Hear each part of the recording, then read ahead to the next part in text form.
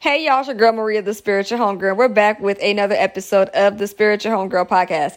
Now, before we get started, y'all know I can't do any podcast episode without thanking you all for listening. So thank you for listening, boo friends.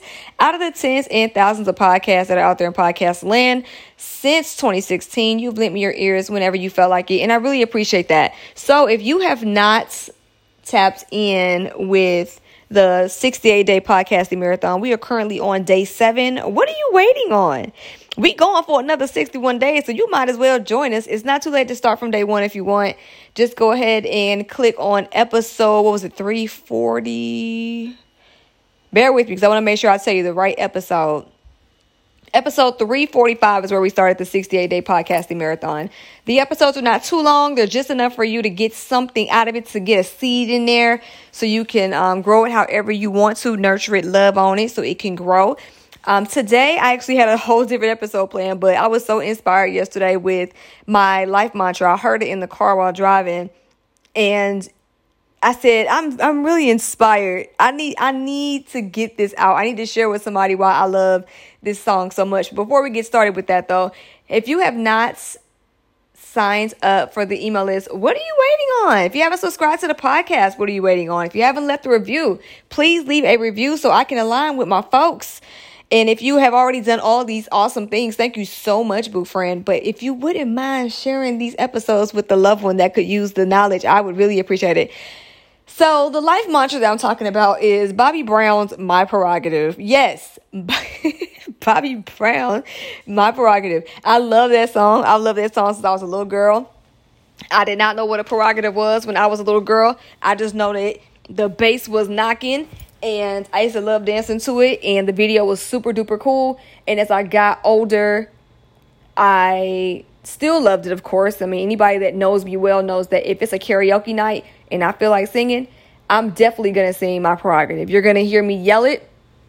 I'm not going to be on key, but I'm going to nail it, though. I'm going to nail the words. I love that song. And as I got older and lived more life and had some experiences, I really understood what the song meant. Shout out to Teddy Riley, because he was deep in his bag when he made that, okay? Him and Bobby Brown. But I was sitting with it and I said, you know what?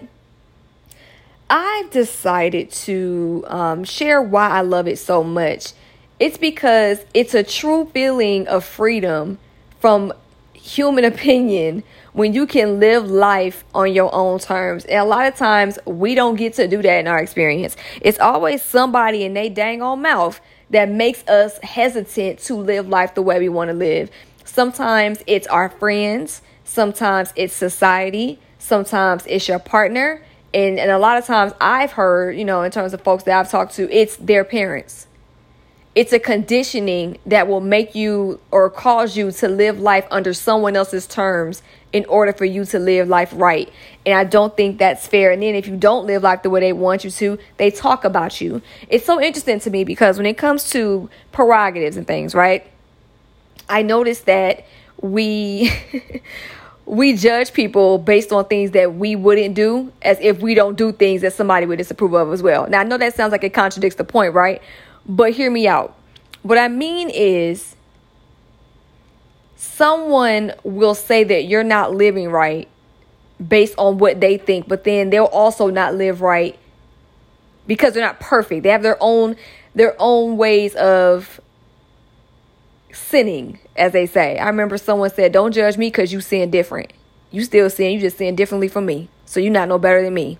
And that's kind of what I took from My Prerogative. It's like, everybody is doing their own thing. But for some reason, y'all got so much to say about me and mine. Why don't you let me do what I want to do? Because you're going to do what you want to do for your life. So you might as well let me live my life.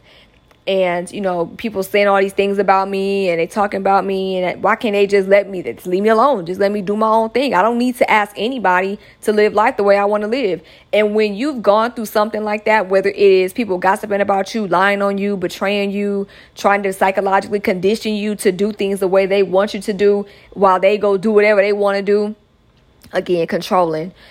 You really start looking at My Prerogative a little differently. You start resonating with it a lot more. At least I did. The older I got, I was like the ending, right? When Bobby Brown is like, it's my prerogative and I do what I want to do. I made this money. You didn't. Right, Ted? We out of here. That's how he ends the song off, right? And I realized, like, I really feel like I felt Bobby. I was like, yo, I feel you. Like, what is it about people that just want to talk about folks all day, every day, as if they don't have their own lives to live, as if they don't have their own business to handle? Why are you so worried about what this one person is doing? They can do what they want to do. Like, that's what they doing. That's what they doing. People should be able to live their lives in peace. They ain't bothering nobody. Let them live. So I've noticed that, with my prerogative, it really is an anthem for living life freely and independently outside of the opinions of others, because there is nothing like having four walls on you that are invisible, but they're strong and impenetrable because you have so much vested into what other people got to say. You'll mess around and be living in them four walls your whole life and won't even realize it.